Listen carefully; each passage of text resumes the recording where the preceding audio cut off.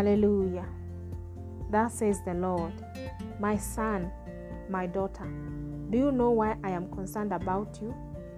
This is because you are too special to me. You may ask how. I will tell you.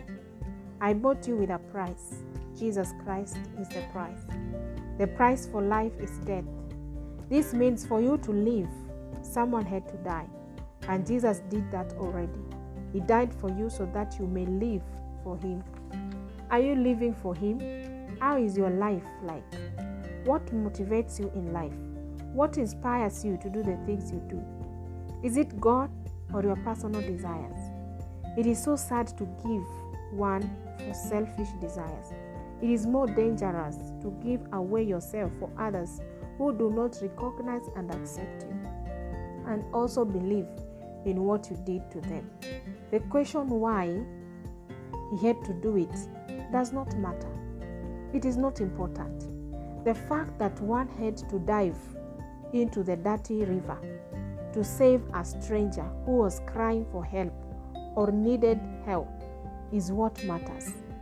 This is the act of caring, kindness, compassion, love, and you thank God the person saved the stranger, isn't it? But no one cares why he did it. People are left most times pondering in their minds, saying that could be a good person, or that person has a good or a big heart. Then if this is real in our physical world, then it's more real in the spiritual world. Jesus died for you. Probably you did not or might never ask for his help.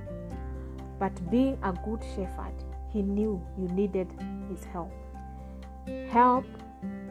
His help from poverty, sickness, disease, suffering, sin, etc. And so he had to come to help you. And so he left you with an assignment, whether to accept the help he freely offered to you, or reject him and continue walking in darkness and in suffering and in sin. Hallelujah. Jesus is waiting on you. He has told us why he died for us. He came to seek and to save the lost. He came to save us. And why he's still seeking for the salvation of the whole world. For you who is not born again, he's still looking for you because he loves you very much, and he has